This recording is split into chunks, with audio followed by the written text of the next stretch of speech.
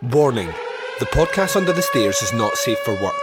Will feature movie spoilers and language which most listeners may find offensive. Brought to you in conjunction with Legion Podcast Network. Welcome to the podcast Under the Stairs.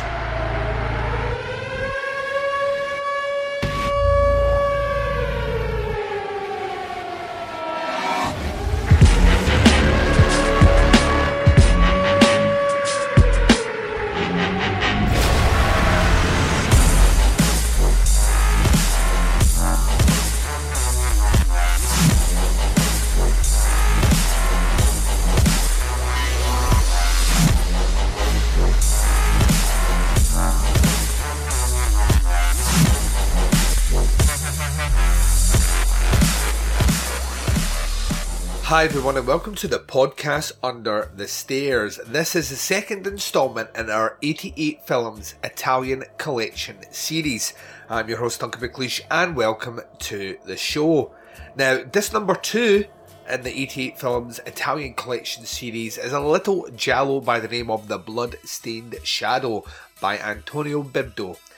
This movie is one of the later day giallos in that it came out much later than the golden era, so to speak, which ran from about 69 to 73, 74. So this one came out much later, but it comes out at the tail of one of the predominant classics of the genre, Deep Red. So we're going to be discussing that movie after our first break. But before we get into that, can I just thank everyone that gave me shout outs, support and much love for episode number 1 of the series. And quite a few of the listeners are already starting to post pictures of them picking up movies from the collection themselves to join me in this journey through the 88 Films Italian Collection series. So many movies on that list, and a whole hell of a lot of them will be first time watches for myself. The Blood-Stained Shadow I actually saw for the first time last year as part of the collection. I decided that I was going to start peeling off the cellophane and working through it, and very quickly got distracted with other movies for the podcast Under the Stairs. So coming back to watch this as a second time within the last 365 days certainly was a joy to sit back down. Antonio Birdo has 2 movies in the collection thus far. He has this one and Watch Me When I Kill, which is another giallo. It came out the year before this one, so it preceded it by a year, and we will be discussing it somewhere down the line. I think it's up in the kind of late 20s, early 30s in the collection, so we're a wee while away from that. Probably next year, by the rate we're recording these, we'll sit down and do that one. But this one is it was kind of rushed out the blocks to get done. Like I say, we'll go into more detail. Now the podcast Under the Stairs will return tomorrow back to a kind of more normal schedule. We have been fairly condensing these down. I think in the last month or so we've put out about anywhere from 2 to 3 episodes a week, which is an incredible pace, which is almost unsustainable, but we do have tons of content that we want to record and get out to you at the moment. So I know some listeners are maybe lagging a bit behind just because you've got so many other podcasts you listen to, and we will try our best to continue putting out as many episodes as possible, but at the same time be fully aware and conscious that you are listening to other things as well. So try and make sure that the episodes don't all run about 3 hours in length, because you'll just never have time to listen to them. And that would be a shame, because we put a lot of hard work into what we do, and we want to make sure that everyone gets an opportunity to listen through to them. So back to a normal episode as of tomorrow, and then on Thursday we will be bringing you a special bonus episode with myself and the Baz as we sit down and discuss Ravenous, the zombie movie from 2017/2018. It was just released just over a week ago on Netflix, so we're going to be doing a little review of that for you guys out there. So yeah, plenty of stuff coming up next week. But we get an opportunity to sit back down and take a look at some fantastic movies being released by 88 Films. Now, if this is the first one you're listening to, so you're a new listener or you're working at a deficit to your listening at the moment and decided to shove this one on, you do not need to skip back and listen to the first one in this series at all. The beauty of this is we're purely reviewing the movies in the collection. So they can all be listened to as standalone episodes. If you own the Blu-ray, then just listen to that episode. If you've seen the movie before and you want a refresher, or you're fairly familiar, then listen to the episode. But do not feel beholden to jump back and listen to that first episode before listening to this one. They're all individual movies as part of a collection, a numbered collection released on Blu-ray by 88 Films. So with that in mind, we're going to take our very first break of this episode. You're going to hear promos for shows that I love. You're going to hear the trailer for The Blood-Stained Shadow from 1978. When I return, I'm reviewing that movie and a whole lot more right after this. Hey, feeling down? Feeling low? Not enough podcasts about movies in your life? Why not try... They must be destroyed on sight! The new Podcast Cure-All, sure to get you right with the world and on a path to better living. We have exploitation, we have Italian horror, we have zombies, we have slashers, we have crime films, we have spaghetti westerns, we even have sci-fi and sex comedies. So take a dose of... They must be destroyed on sight! As needed, and let the hosts, Lee Russell, Daniel Harper, Paul Romali, and the odd guest host cure what ails you. Warning, may cause atrophy, African consumption, black fever, bone shave, chin cough, colic, cramp colic, dropsy of the brain, elephantitis, grocer's itch, jaundice, mania, miasma, mortification, palsy, Pott's disease, rheumatism, scurvy, St. Anthony's fire, summer complaint, and worm fit in some people. Consult a physician before listening.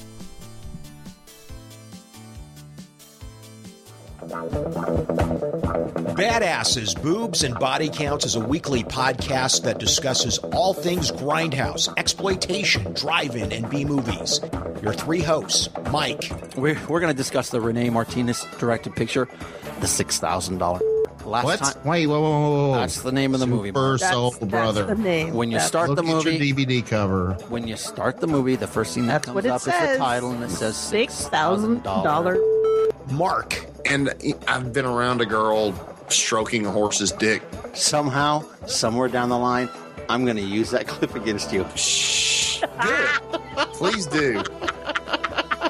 And listener favorite Iris. The deployment sock. And I'm like, deployment sock? What the fuck is a deployment sock? He goes, you know that sock that you just use? Oh my God, you guys are so gross. See, so it happens for real. People do come in socks. We'll make you question your political correctness while laughing at theirs. Episodes drop Sunday and can be found by searching for BB and BC Podcast via iTunes, Libsyn, Stitcher, Google Play Music, and everywhere else you can download quality podcasts from. You can also listen to episodes directly from the show's website at bbnbcpodcast.com.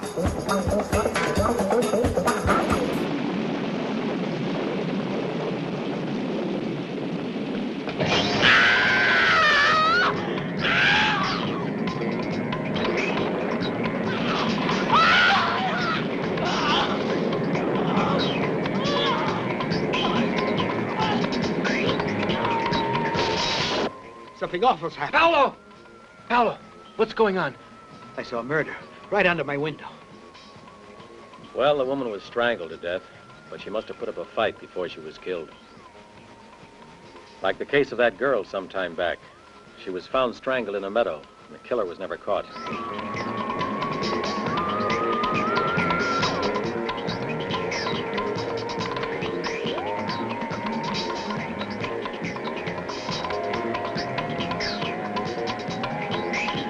I keep looking for a motive for her death. You know, a woman was murdered here. The same way your daughter was. Could be the same one.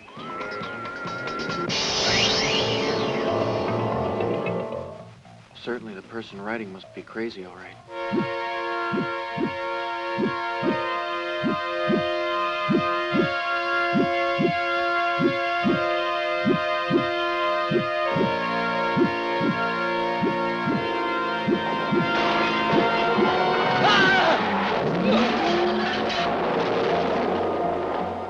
What can I do? But it's possible that it's the same one. And for some obscure motive, he started to kill again. More than one person in the village has lost patience with you. The police will question me, and I... No, don't worry about it. Have you any reason to? That woman's very bad, you know. Why do you say that? She practices strange rites in her house. I think she used to blackmail clients in some way with those seances she held.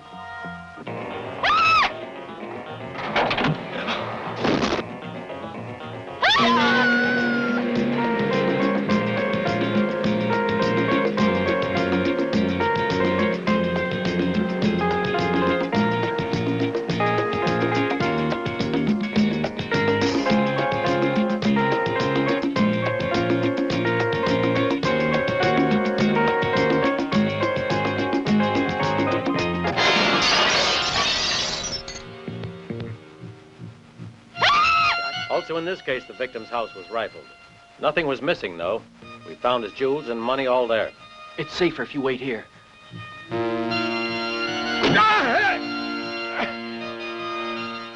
He's trying to kill me. He thinks I know him, but I didn't see anything. You understand? Powell, stop it! Stefan, my poor brother. Since you arrived, awful things have started. Here you found a hell.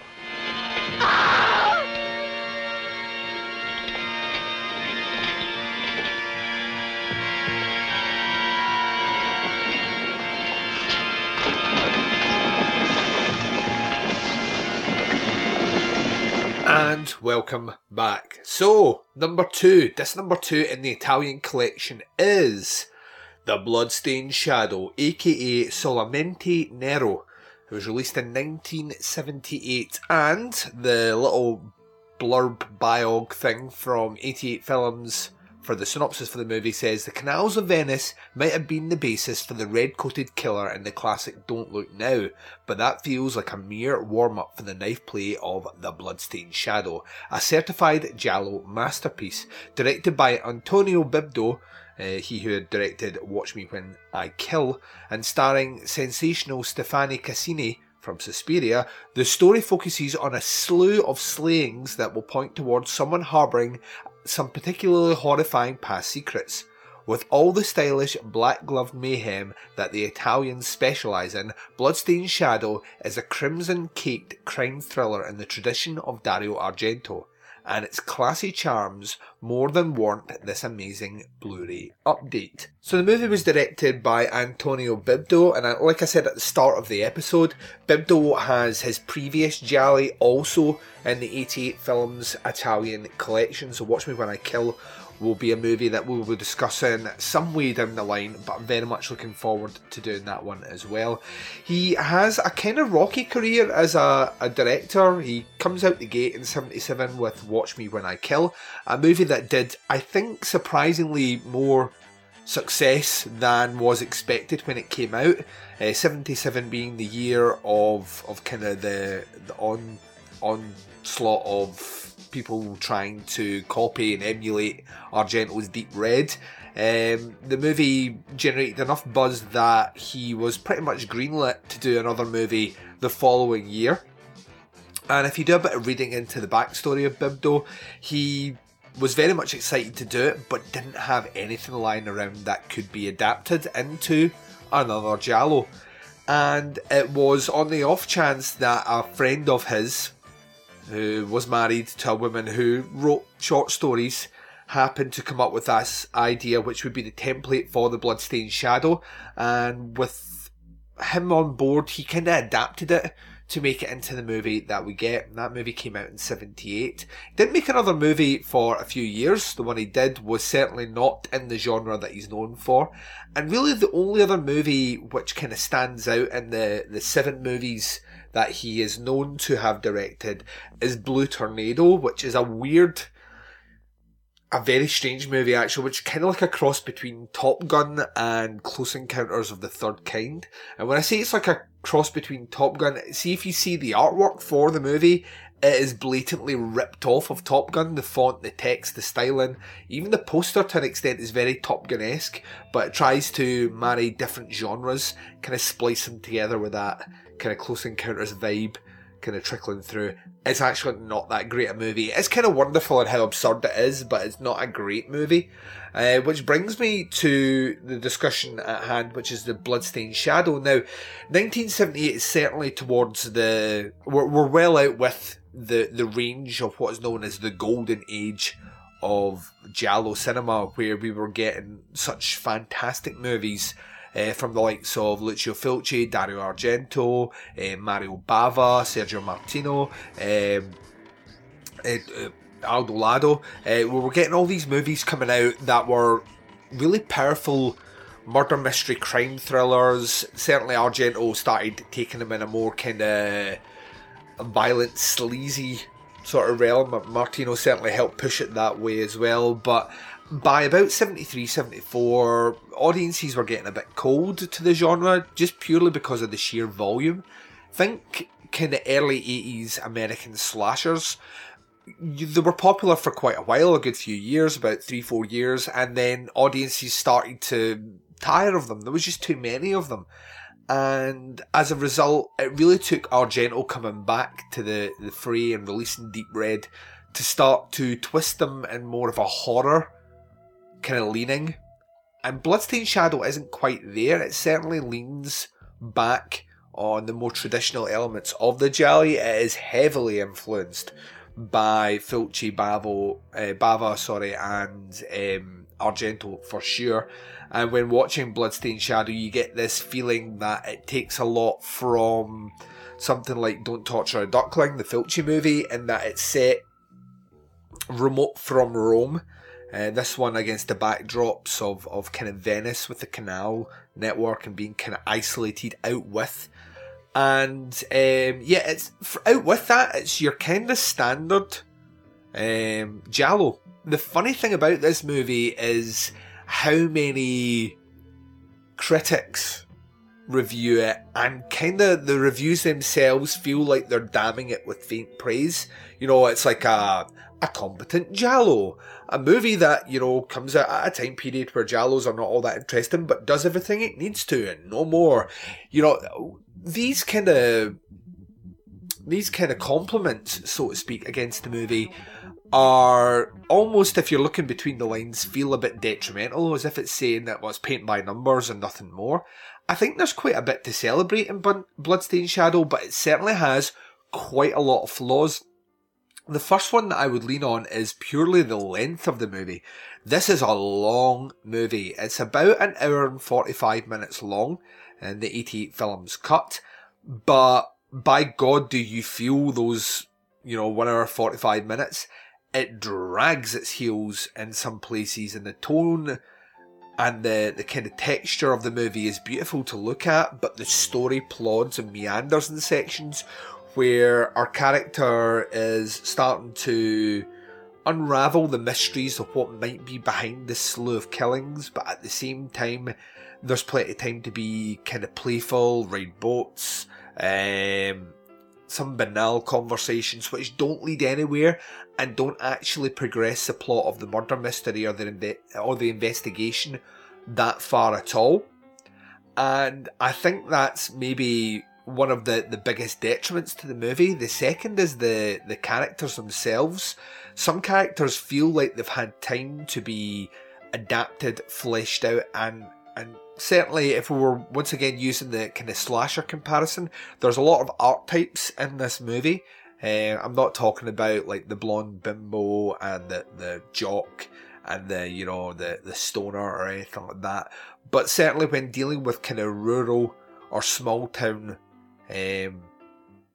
Italy, the way that the priest is portrayed is maybe not the best, and there is a kind of count character in this one who is more than alluded to that he's a paedophile and homosexual, because that was a trope back then, that if you're going to be homosexual, chances are you're a paedophile as well. It was very lazy writing, and unfortunately it feels like there's a lot more time, like a lot of the genre did, there's a lot more time spent to make sure that shots are set up correctly, and the background is beautiful, and maybe not a lot of time spent to developing and stretching out the characters, maybe more into the world of realism than the kind of world of tired tropes.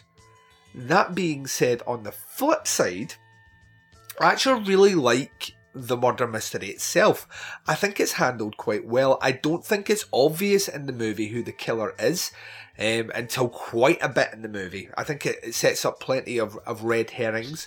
And even then, this movie very ballsily opens with a scene which at first doesn't feel like it relates to anything.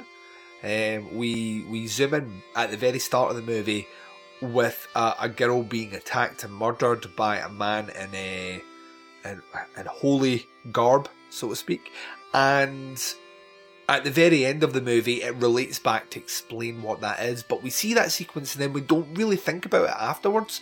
Our interest isn't quite there. And when it is there, it sets up a very convincing red herring. We have a character who is returning back to his hometown to visit his brother, who is the local priest. And when he arrives there, he finds that so much of the town has remained the same, but so much of it as well has moved on. And very early in the movie, the priest is awoken on a dark and stormy night, because we like them in horror movies. And looking out the window, he sees a local psychic, a mystic, who conducts his seances in the area, be strangled to death by a cloaked killer wearing black gloves. So that's our Jolly kicking into full gear with some of the ticks on the, if you've got a Jolly scorecard, like a bingo card, you start ticking them off in the movie. Well, he witnesses the murder, and the mystery unfolds from there. Because the priest has seen the murder, he starts receiving these notes which are threatening notes that come through anonymously, and as the viewer, as the audience member, we are led to believe that this is because he has seen the murder, that the murderer is threatening him. But that's actually another red herring that the movie sets up, which I kind of get behind. I think that's pretty cool. As the movie goes along, more prominent members of the community are kind of killed off one by one in increasingly gruesome ways. And Stefano, brother of the Paolo, the priest, starts kind of investigating into this. He does it with his new girlfriend that he meets when he comes back, Sandra. And I think this kind of is where the movie falls over a little bit. I love how when you watch something like Deep Red, specifically if you watch the Italian cut of Deep Red, you get the romance between Daria Nicolodi and David Hemming's character. I think that's really cool. It's actually one of the things I really enjoy about the longer Italian cut. This movie tries to copy that a little bit and sets up this kind of romance / investigation couple of Stefano and Sandra, which slows the pacing down when we get these series of scenes where they're off doing stuff that couples would do, whether it's taking a boat journey or having something to eat or kind of lounging around and speaking to each other. I think these things predominantly are like anchors on the plot. We get a murder, the investigation kicks off, we get excited, we're going to spend time with them as they frolic around. That's the anchor in the plot. Then there's another murder, we're going to increase the mystery, we're going to increase the attention we start paying to the clues. And then there's a bit more romance, anchor in the ground again to the plot. It does that quite a bit. The murders themselves are related through the investigation back to a case where a young girl was murdered and it was unsolved. Weirdly enough, this is the clip we saw at the start of the episode, right at the beginning of the movie, if you've been paying attention. And what we eventually find out through investigation, and this is a huge spoiler, but we're going to be spoiling these movies on all these episodes, is the girl who died at the beginning was killed by the priest himself, Paolo, the brother of Stefano. And we kind of continue following this through, and we eventually find out, it's Paolo that's done it. And when the priest is confronted, he ultimately kills himself, and that's the end of the movie. So, I mean, as stories go, it's a lot more linear than a lot of Jolly. I do like the reveal to be honest with you. I like the reveal of who the killer actually is, which I will not give away. And I like the fact that this, as a repressed memory to Stefano saw his brother kill this girl, which once again links back into some of the tropes that we get that Argento set out when you look at something like Bird with the Crystal Plumage. This idea of a memory embedded, a witness of a murder which is embedded in the back of your head, which over time you start to, when you piece things together, starts to come back into your vision. It's fully realised. And then from there, obviously, you then get your reveal at the end who the killer is. I find that aspect pretty fun in the movie and quite unexpected. I also think the killings are done really well. There's a certain viciousness, whether it's the kind of hand strangulation, the old school Jolly method, or a character actually being impaled on a spear-like device in his chateau.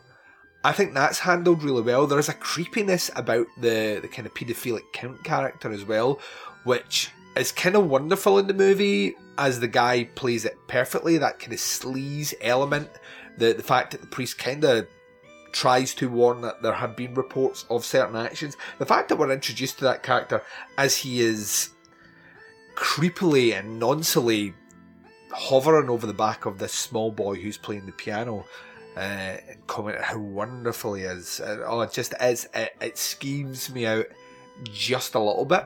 That being said, like I say, all that builds up quite well. It's just the kind of counterpoints of the romantic side of the story which I feel drag it back. I think you could easily chop 15 minutes out of this movie, 20, maybe even 25 minutes, and a kind of taught murder mystery is there to be found. It is beautifully shot. I mean, that is one thing we can all agree on when you watch this movie. When you sit down and get a full glare of it right in your face, it is wonderfully shot. Beautiful location. I think most of it may have been shot in Venice or the surrounding area, and that certainly comes off the back of A Don't Look Now, which Venice is. You could argue Venice is one of the characters in the movie, one of the predominant characters in the movie. I think as well you have this great kind of... You have a wonderful score, but I don't just want to say the movie's got scored really well, because a lot of Jolly of the time had that. But there's this wonderful story, which if you've got an opportunity, check out Troy Holworth's book, So Deadly, So Perverse Volume 2, which covers Jolly from 1974 to 2013.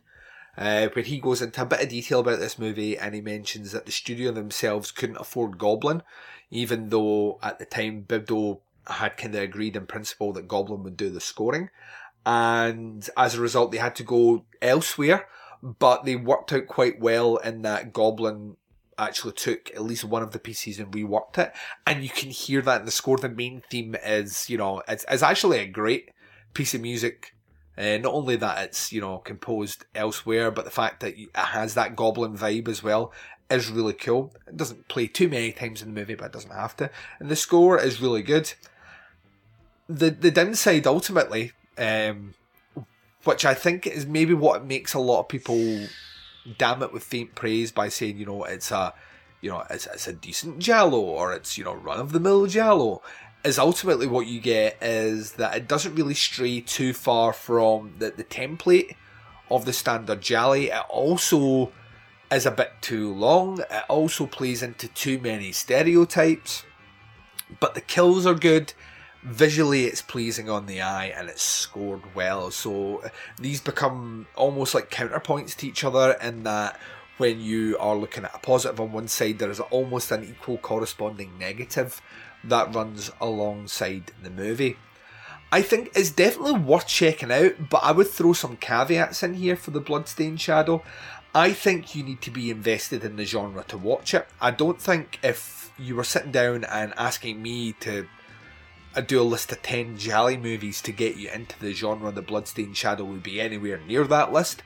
I think you need a grounding in better taught scripts and ideas first before you could approach something like this. That being said though, if you are an aficionado of the genre. If you like a bit of murder mystery and you are more heavily invested in the giallo subgenre now, I think it's one that needs to be ticked off the list. There's certainly quite a lot going on here. What I like as well is you can see the progression from Watch Me When I Kill, which was Bibdo's previous movie, which I have a lot of time for. I know it sometimes doesn't get enough credit, much like The Bloodstained Shadow, but I quite like that movie as well, even though it is a deeply flawed movie.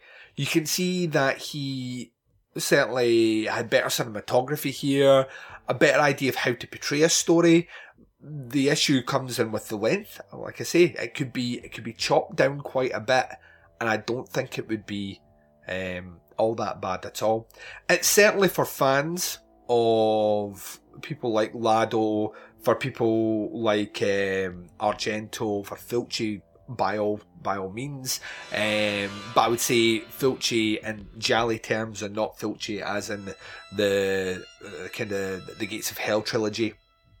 But if you watch Don't Torture a Duckling, then whilst this movie is not a patch on that masterpiece, I think it's certainly in the same sort of ballpark. If you like Deep Red, whilst this movie is not a patch on Deep Red, it ticks off a lot of scenes. There's a scene later on in the movie where he's in almost like a doll workshop, which doesn't feel that far removed from a scene in Deep Red, so you can jump to that as well. And it certainly takes on a lot of the kind of the style setups of a Bava without ripping off like, you know, bold colour schemes. But there's certain camera setups which are definitely within that ballpark as well. So yeah, I think it's, if you are a fan of giallos and you've never seen The Bloodstained Shadow before, I would say check it out. I don't think it's going to be one of these ones where you're like, I found this lost masterpiece. It's not like that at all.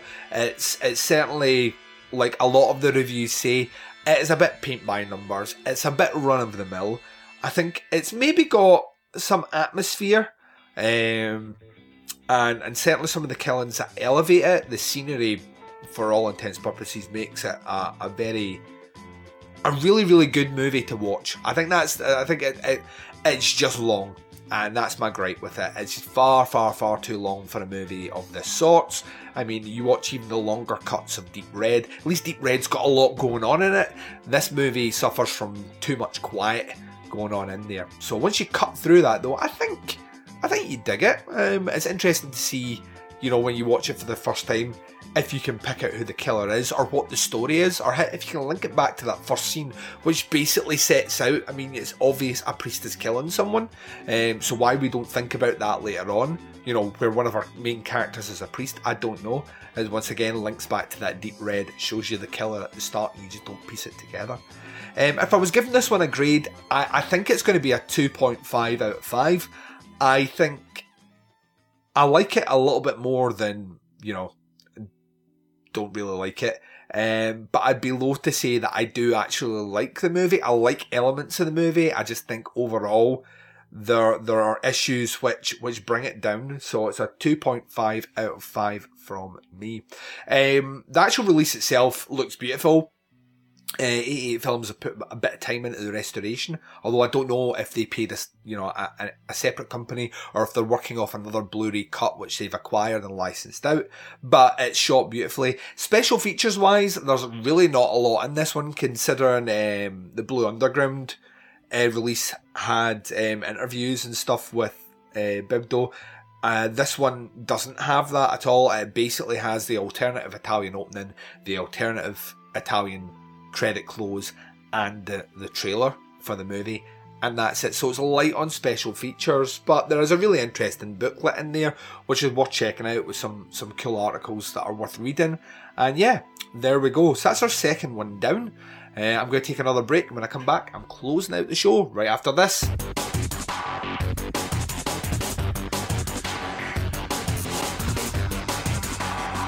You're listening to the podcast Under the Stairs.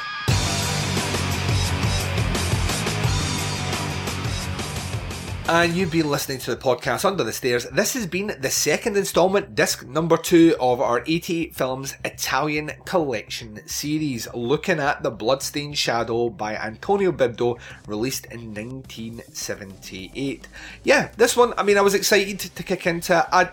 Visually, it ticks all the boxes for me, but like I say, it has some glaring issues which I think pull it down just a little bit in the old review terms. But it'll be interesting to see what you guys make of it. Have you checked out Bloodstained Shadow before? Do you agree with me? Or do you think that there are more things going on here that merit a higher score?